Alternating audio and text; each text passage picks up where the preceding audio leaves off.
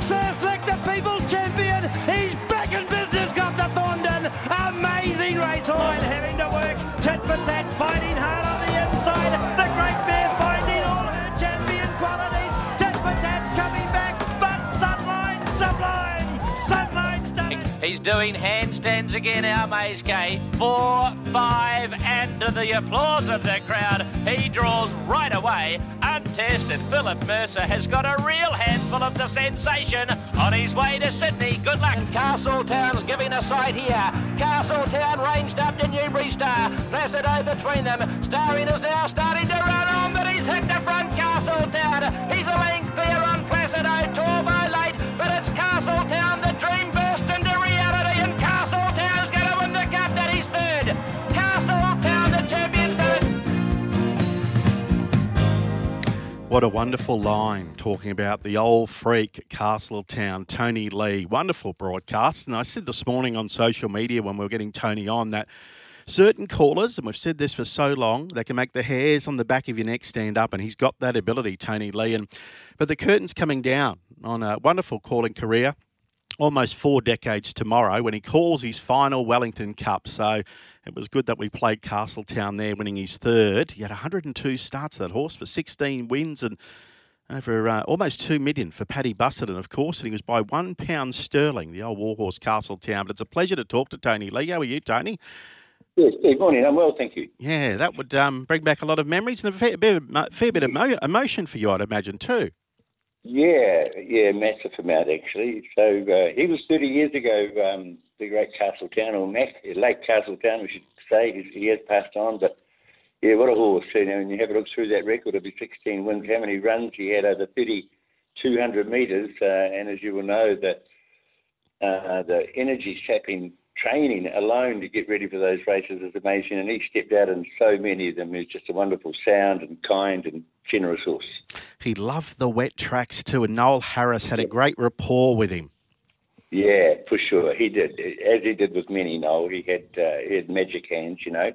And, that day that he won his third, he won 2, then he missed, and then along came that race. And, it wasn't expected. It wasn't expected, but he got there, and Rod Stewart and Rachel Hunter, married at the time, they were the special guests, and there was 20,000 people on course on a beautiful Upper Hutt day, and yeah, it happened, and to be part of that energy of so many people under adoration of one thing is a huge energy, and it was very special to be part of. And that line, was that something, you said it was a bit of a surprise when it wasn't expected, but that wonderful line you produced at the end of the call there, the dream burst into reality. Yeah, well, I try not to. I might have thought about that the year before, and it, of course, didn't happen. So then you've got to concentrate on what actually is happening, and so I try not to have any of those ready to go as such. Just at the moment, and yeah, I dragged it out. Actually, the race call was a little bit patchy, but that last bit was good, and that's the bit they've remembered, and that's the bit they picked up on, and actually kick-started my career in a credibility stakes, I would think, and it went from there. So forever grateful. And just a buzz, you mentioned the crowd, Rod Stewart, Rachel Hunter, just for you to broadcast to that massive crowd, and then the post-race chatter as well. You must have been just running on adrenaline, Tony. Yeah. It was absolutely running on adrenaline, and we get carried away. I don't know if you'd call me an emotional. I do run on emotion, actually, and I call on emotion. And as much as anyone else was, I was sitting there standing there unashamedly crying, watching it all come back to scale. And, yeah, just fantastic scenes. You've called so many good horses. I mean, we heard some of them there, like our Maze K was one of my favourites. But, you think about Excellent, Melody Bell, Starcraft, Princess Cope. We heard old Sir Slick for Graham Nicholson. He wasn't he wasn't a superstar, but boy, he was tough, wasn't he? He was a great, he was a really unorthodox sort of trainer as well, Graham Richardson. Nicholson, I'm sorry. Yeah, Nicholson, that one. He was. And, he used to tell the stories damn well of his, he might have had 1 or 2 horses only in work at that point, and including that Warrior, and he just didn't bake to lose his Slick. He took him all around the world as well. He had patchy form sometimes, but he came back to it, and the people loved him. They loved him, and they loved the stories that Graham Nicholson told. He reckoned that they'd put the float door down and the horse would get on there himself when he was ready to go to the races. So there was many things involved there, and he was just one of those wonderful horses, a glamour horse, a Starcraft.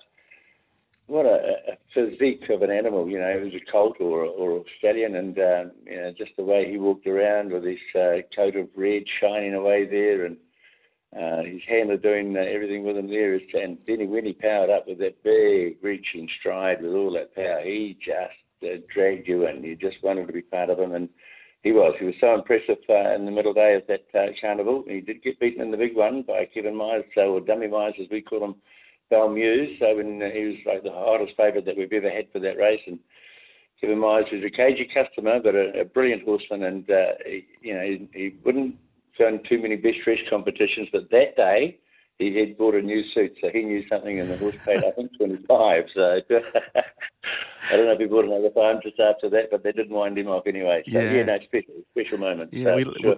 We love that Spring Triple Crown every year at Hawke's Bay. You know, the 1400s all had all different names over the years. Then the mile, it used to be the Celt Stakes 2000. But is that your favourite track to call at, that Hawke's Bay or Hastings facility?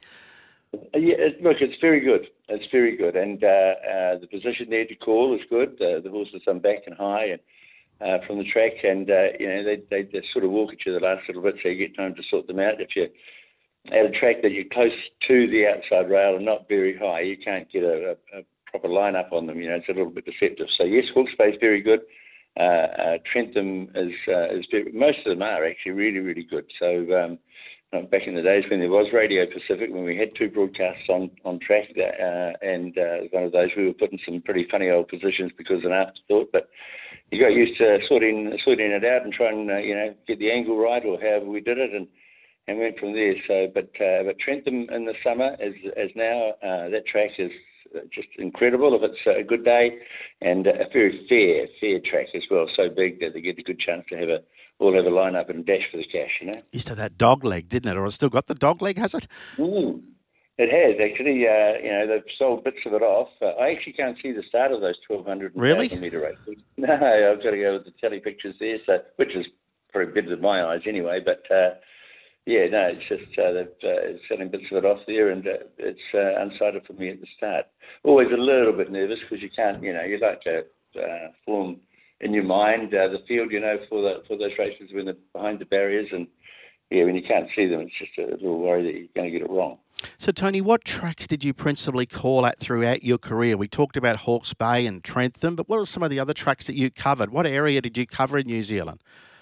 So we've got an area, actually, yes, and mine was the lower half of the North Island and gallops only. They make them all tri-code now, but mine, I've only had the ability to do gallopers. I don't know enough about the others to do them any service. But so you're from Gisborne on the east coast, across to New Plymouth on the west coast, and down to Wellington. So sort of that area there is if you chase to get over, and some interesting ones there. There's a place called Wairoa, which is just maybe an hour south of Gisborne, and it's just a little settlement. They don't race there now, but they certainly did, and it was a real community event there. They'd all come along on that second day, the Cup Day, and there'd be umbrellas, and the whole community was there, barbecues going. And when I first went there, I had to stand just outside of the members, as it was, as there on a bit of wood and under their flag, and OSH came along, which was safety, health and safety, and so we can't do that anymore. So it was interesting. Like it was. Real heartland racing, and I'm saddened we've lost that a little bit because that's part and parcel of the fabric here. After all, horse racing started off with one person saying to another one that my horse can be your horse, and it's gone from there to paddocks to these wonderful venues that we do have now. And I've been very, very lucky. I have called at other jurisdictions as well, but in New Zealand I called Ellerslie a bit, and they've got that nice, wonderful new facility now. I've called a Melbourne Cup. I called Maccabi Diva's first Melbourne Cup for a New Zealand audience. Which network was that for back then, and how many callers were up there at Flemington? I think there was 3. It was Radio Pacific. It was 4, and they used to take a tour to the Melbourne Cup, and they had a couple of seats, so they decided to see if I wanted to go and call the race. I did, and the derby there. But yeah, it was special. I met Greg Miles, I think he was calling then, and a couple of others who were around about. Al Thomas. There was a guy that used to call, but he did mainly jockey bookings and things like that, because when the light went on, he couldn't talk. He just had it was a mental health problem for him, but a very nice man indeed.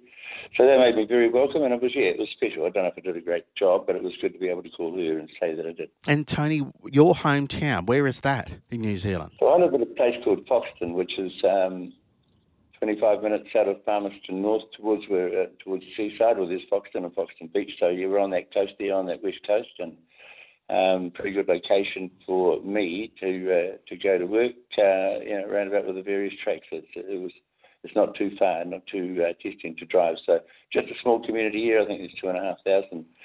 It swells in the summertime with the beach, naturally enough. But so that's where I am, and that's where actually Castletown was trained, and actually the second horse, Torbo, was also trained here. So it's a place that is special for me in racing. There's a big photo of Castletown actually down in the village there on the old Foxton Racing Club building, which isn't the Foxton Racing Club building use-wise anymore, but they have restricted with Castletown, a massive big photo. So I go down and say, good on you, mate. Thank you for what you did for me before today, and we go from there. Tony, I was chatting to you off air because that brings back a lot of memories for me, Radio Pacific, because one of my jobs in the very early days before Sky, when I was outside the studio in the control room on a Friday, we'd say, there's a Group 1 race tomorrow, the Telegraph. I need to ring Radio Pacific because it's due to jump at 3 o'clock. So we'd had this big, long number. You get through to a panel operator there at Radio Pacific. He'd say, I said, it's Steve from Australia. He put me on hold, and that's how we'd get the program. And then we'd take the races. But what was interesting, and I've said this before, where, a lady could be talking about a sore back or, that she can't grow cactus or something. And then the next minute there'd be a little jingle and off to the races. And it was really interesting in those days, and we've come a long way, haven't we? Oh, we certainly have. Like Radio New Zealand had the broadcast rights, I suppose, if you want to call it that way, back in those days. And the local radio station would play the double and the last leg of the treble or something like that. And then Radio Pacific came along, which was just for an Auckland audience, really. Jim Smith and Paddy O'Donnell were the two that sort of got it going, and they ended up winning the contract to call races. So, and I just happened to be on their team, if you like, of callers. And luck's the fortune, if it was on the other way, it might not have been heard from again. So certainly fate, the fickle finger of fate, Steve, takes its place sometimes. I should have said it correctly when I used to ring. He used to say, Radio Pacific, he used to say. Pacific. Tony, just back to the early days, because I understand your family had a big farm. Did they? A dairy farm? A little farm, actually. It was one of those, after the wartime, the Second World War, there were ballot farms from the government, and Dad was lucky enough to draw a ballot and get a small farm. I think it was 70 or 80 acres or something like that, and a small dairy herd there. So, yeah, and that wasn't far from where I'm living today. We're probably about 1,500 metres as the crow flies. So I'm sort of from around these parts, as they say. We had some great race caller profiles on the air the past couple of weeks. Chris Barsby, our main harness caller, he was telling us how he used to live at Redcliffe and he'd hear the PA, the calls at the trots, which were nearby, the Redcliffe trots, and it ignited something inside him to call. And Craig Rail, who's now calling over your way, he was here at this studio for many years, and he said him and his brother Brett, who works at Racing Queensland, would call golf balls in the pool and running, they do form guides and all this sort of thing, coloured golf balls. I mean, with you, it was your brother, was it, that instigated this calling for you or the interest in racing? Yeah, it was, and sadly passed year. But yeah, very, very important. Yeah, he had 8 years on me, and he was keen on the horses, and so we didn't know too much about it. I had an interest, I suppose. That I had a favourite jockey, a little fellow called Noel Eastwood. That I didn't know why he was my favourite jockey, but he was. And so we used to go around the various tracks there to the races, and I'd tag along with Craig there and learn a little bit as we went, and try and get into Trentham. I think I had a 14-year-old. He couldn't get into the main part unless you were over 14, and I'd chew chewing gum and put my jersey over my shoulders, trying to look a bit tougher or older to try and get in. And then he'd leave me in the queue. You had to queue up to have a bet way back then, and he'd want to take a double or whatever win place. There were separate queues, so I'd be in the queue there waiting and petrified that I was getting pretty close to the start of it now, and then I'd be told off for being not of age. But anyway, we got away with it all, and he'd turn up just at the last minute, and we had a lot of fun. We didn't have any money, but we had a lot of fun. Yeah, you were saying, I watched a little segment this morning where you said it was very tough, and to make ends meet back in those days for the family. Yeah, it was, and I don't know if we were desperados or whatever, but we certainly didn't go with a heap of it, and even to a stage where they used to put jugs of milk on the tables in the public cafeteria. We'd go and drink a jug of milk, so we didn't have to buy some food. So we had another $1 to bet with an effect. So yeah, we were pretty keen. Yeah. So how do you go then from going to the races, but then getting this interest in the calling? I mean, were you doing phantom calls at the races, or when you got home, or? No, it just sort of happened, really. I was working I was a sound recordist for a crew at television, or TV2, it used to be back in those days. And so I was a little bit around the broadcasting. I thought I wouldn't mind trying it a bit, but I mumbled all the time. I didn't speak very clearly. So I went and got some lessons from a man, Hubert Humphrey was his name. Oh, he sounds fancy. Hubert Humphrey. Hubert Humphrey. So, and he was very encouraging, and I spoke posh for a little while, and just to get the hang of it all. And so yeah, then when I got the diction right, and then I had to try and find somewhere that I could call races, and there was nowhere. I wasn't getting much help either, to be fair. The ones that were here weren't that keen to let me have a lesson or whatever. So I used to go along to the Hutt Park Trots, which are now no more, at the Hutt Park Raceway there, and on the roof with my binoculars and a tape recorder.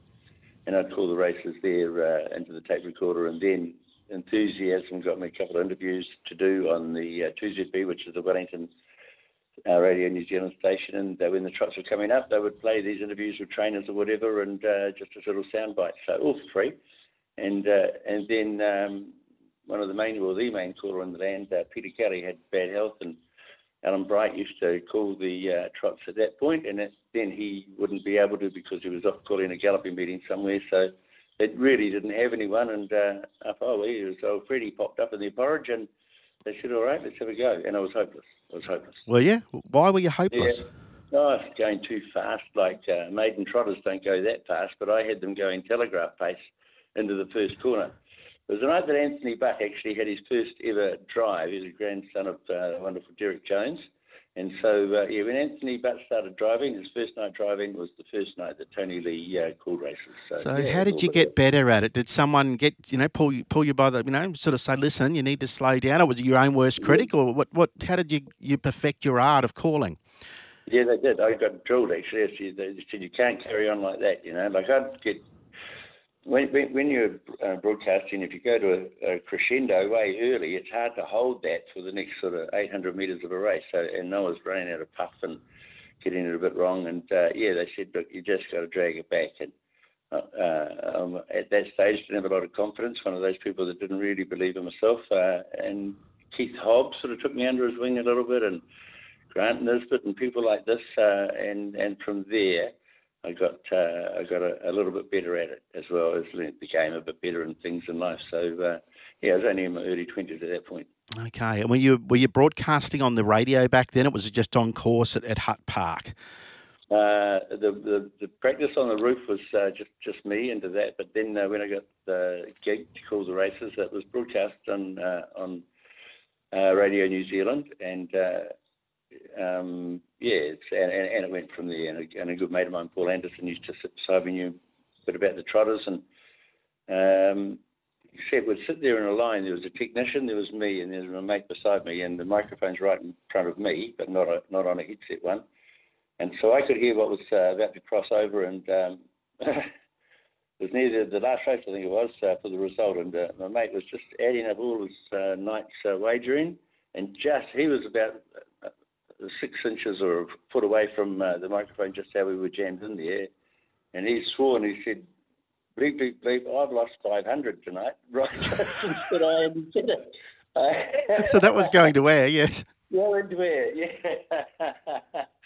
Yeah, so just funny little things like that. And but from there, I got sort of into the family of those broadcasters, I suppose, and they helped me greatly. They really helped me greatly because I didn't know what I was doing. It was self-taught. It wasn't a proper job. Yeah, this is what I was going to ask, because I think I've talked about this before. I think a lot of our listeners, as youngsters would have, or during their teens and whatever, that love racing, would attempt to call as well, but, didn't have the gift. But when did you know that you could get these colours into your head fairly quickly? Did you always have a good memory with things like that?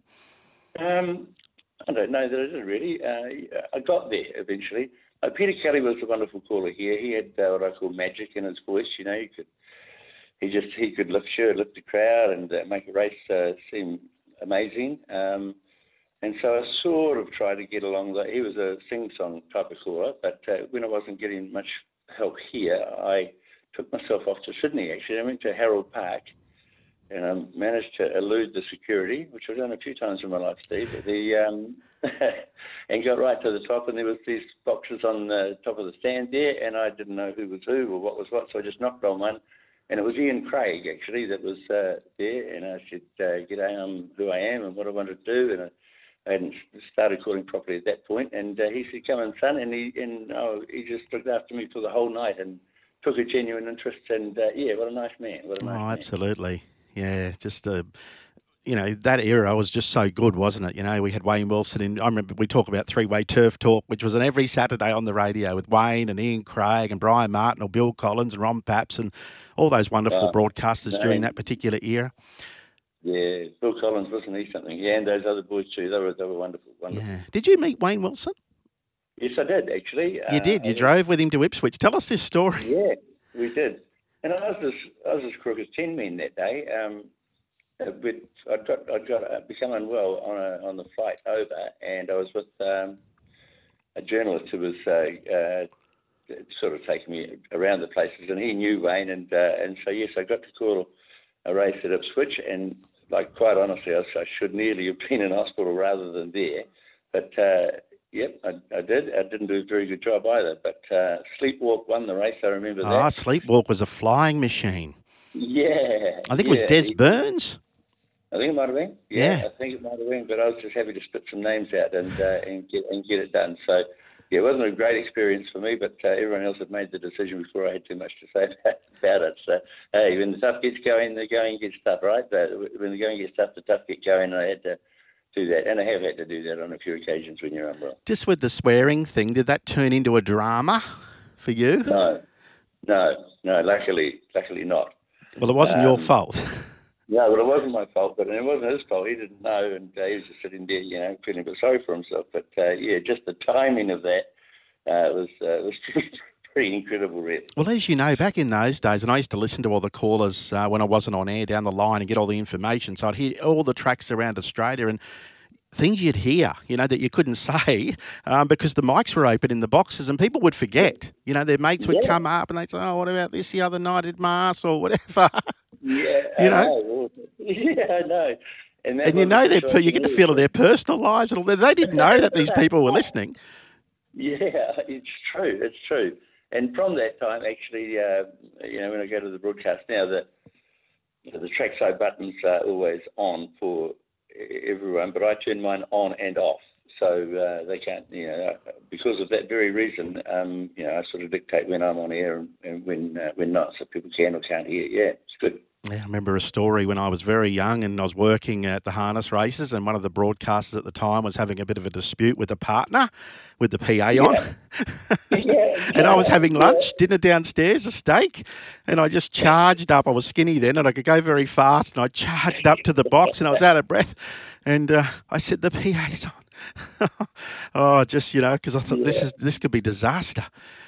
Yeah, and would have been if they kept on going on and on. That has happened here as well. I didn't know when I first did the trials at Hutt Park because they didn't have anyone just before I was calling. So that's during the same time, I guess, that on race night I used to get up under the stand and call into that tape recorder. But the trials sort of had 2 to 4 horses in them. It was really low key sort of stuff. But I didn't know that the microphone was broken and fixed on at that place, and we were up there. Talking away, whatever, and I said, "Oh, there's that guy that owns all those shops that those ladies work at down there in Wellington." And yeah, a bit of fire. They came flying up the stairs to tell me that I shouldn't be talking about that sort of stuff, especially publicly, but I didn't know the microphone was on. And so there we go, that again, you know. And any incidents with you? You know, we've heard about David with the possums in Brisbane, David Fowler, and, you know, the caller with the moth years ago that flew into his mouth with 50 to go, John Gilmore, all things like that. Have you had anything unusual with over the years, Tony? No, not too bad. I have had the moth. I have had a big insect and flying into my mouth during a race call, and that's not a nice feeling. No, you regurgitate there, but you sort of got to carry on. But more maybe surroundings like fog and various things like that you can't see, and rain that's so far on the windscreen that you can't open the window at all, and so you try and call through a darkened window that's got rain on it, and it just doesn't make sense when you put the binoculars up. There's just no picture at all. So those sort of little things test you a little bit. But yeah, I've learned to go with the flow. You can do what you can do, and you can't do what you can't do, and you just got to do your best. And if they want more than your best, they're being unreasonable. I know the callers over the years, you hear stories about, you know, they've been delayed in traffic, they can't make it to the race, they're panicking. Is something like that with you? You know, where you haven't made it in time or raced up at the last minute? I have actually on a few occasions. I'm hopeless at time. And I'm always late. And don't intend to be, but I have had getting to New Plymouth from a place on the other side of the island. I had about a 4-hour drive, and I had this old 68 Chevy Impala, and I got lost on the way over. Someone had told me a shortcut, and it wasn't a shortcut, and so I was trying to fly here, there, and everywhere. And those old Impalas, they had a drum brake. And they phased. If you're using them too much and you put your foot on the brake, the car goes any which way. Now, they're a pretty big old car. So I was flying all around the place, and when I got to New Plymouth, I see that they were still behind the barrier. Hadn't jumped in the first. I was just Radio Pacific, so I wasn't on course. So, yeah, I had to scatter all the security and run up there. And then, of course, I've got no breath. So you try and talk when you're puffed. It's mission impossible. And that just happened just the other day. Again, I got traffic delayed and houses going across bridges are just so, and again, I was out of breath there, but you just I just turn everything off for a moment and try and get a breath to get some words out, because it's nearly impossible to try and do that when you are out of breath, I can tell you that. Yeah, we've got a call here in our little tape that we keep with Paul Dolan one night. They locked Paul out of the box at Albion Park Greyhounds. So he had to run down to the office and then run back up. And he said to the announcer, a guy called Jeff Milne at the time in the studio, he said, "No, I'll be right. I'll call this, Jeff. I'll get through it." And then Jeff crossed to him, and Paul was bucket.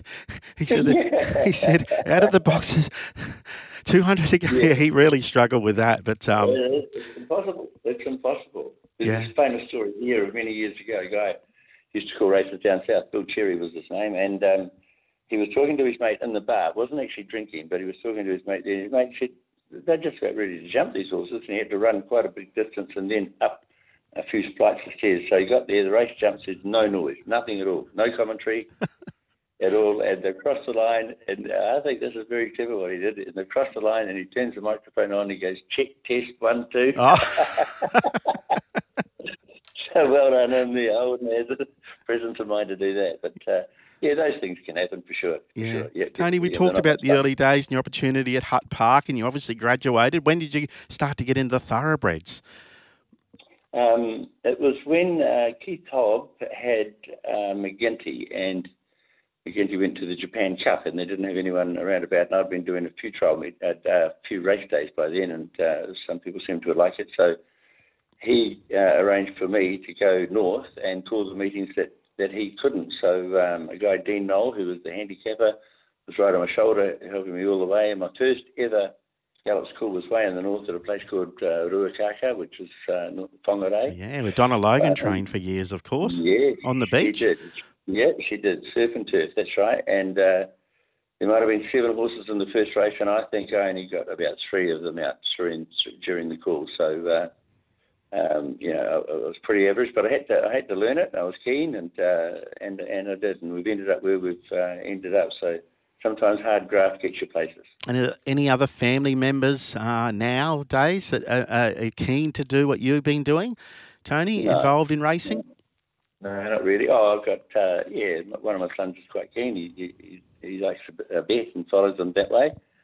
I've got 4 children, 2 crops, and first croppers they're not keen, but they're beautiful people and supportive of me. In fact, they're all going to be there on Saturday with their with my grandkids, 4 of them, Mokapuna, as we call them here. So that'll be special with 4 children and extended family there as well. So, but no one else has been keen to take this role. They must have seen, it's not the best thing. I can't imagine what this is going to be like tomorrow for you, and just the emotion and what's going to win the Wellington Cup on the program. Can you give us a winner there? I don't know. I think I can, actually. I think Waisaki can win it. He won it 4 years ago. Then he went a miss. He sprung a tendon, and he's been slowly targeted for this race. And Alan Sharrock, who prepares him, is an outstanding conditioner.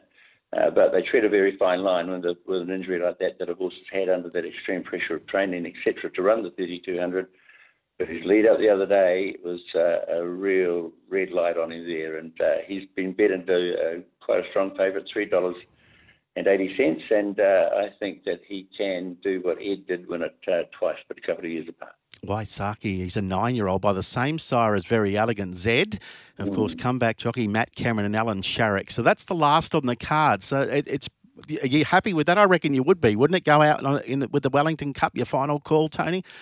Yeah, I am happy with that. I'm happy. There is one race after that, which... there is. There is too. Sorry, the Duro Cup. Yeah. My apologies. And if you're in trouble, you can back one guy who there. But Justin Evans, who's a guy I trained many years ago, actually, learned the craft a little bit from me, and then went into the wilderness and has come back for the last 5 or 6 years, has been calling down south. Really good man, Craig Rail, is sort of down around that area as well currently. He's been filling in for Justin. But Justin's very proficient, very good, and very passionate. And so they'll be left in good hands, the game with the area that I call for sure. All right. So upon reflection, we heard some of your wonderful calls, and we're going to go out with Melody Bell the day that you called her.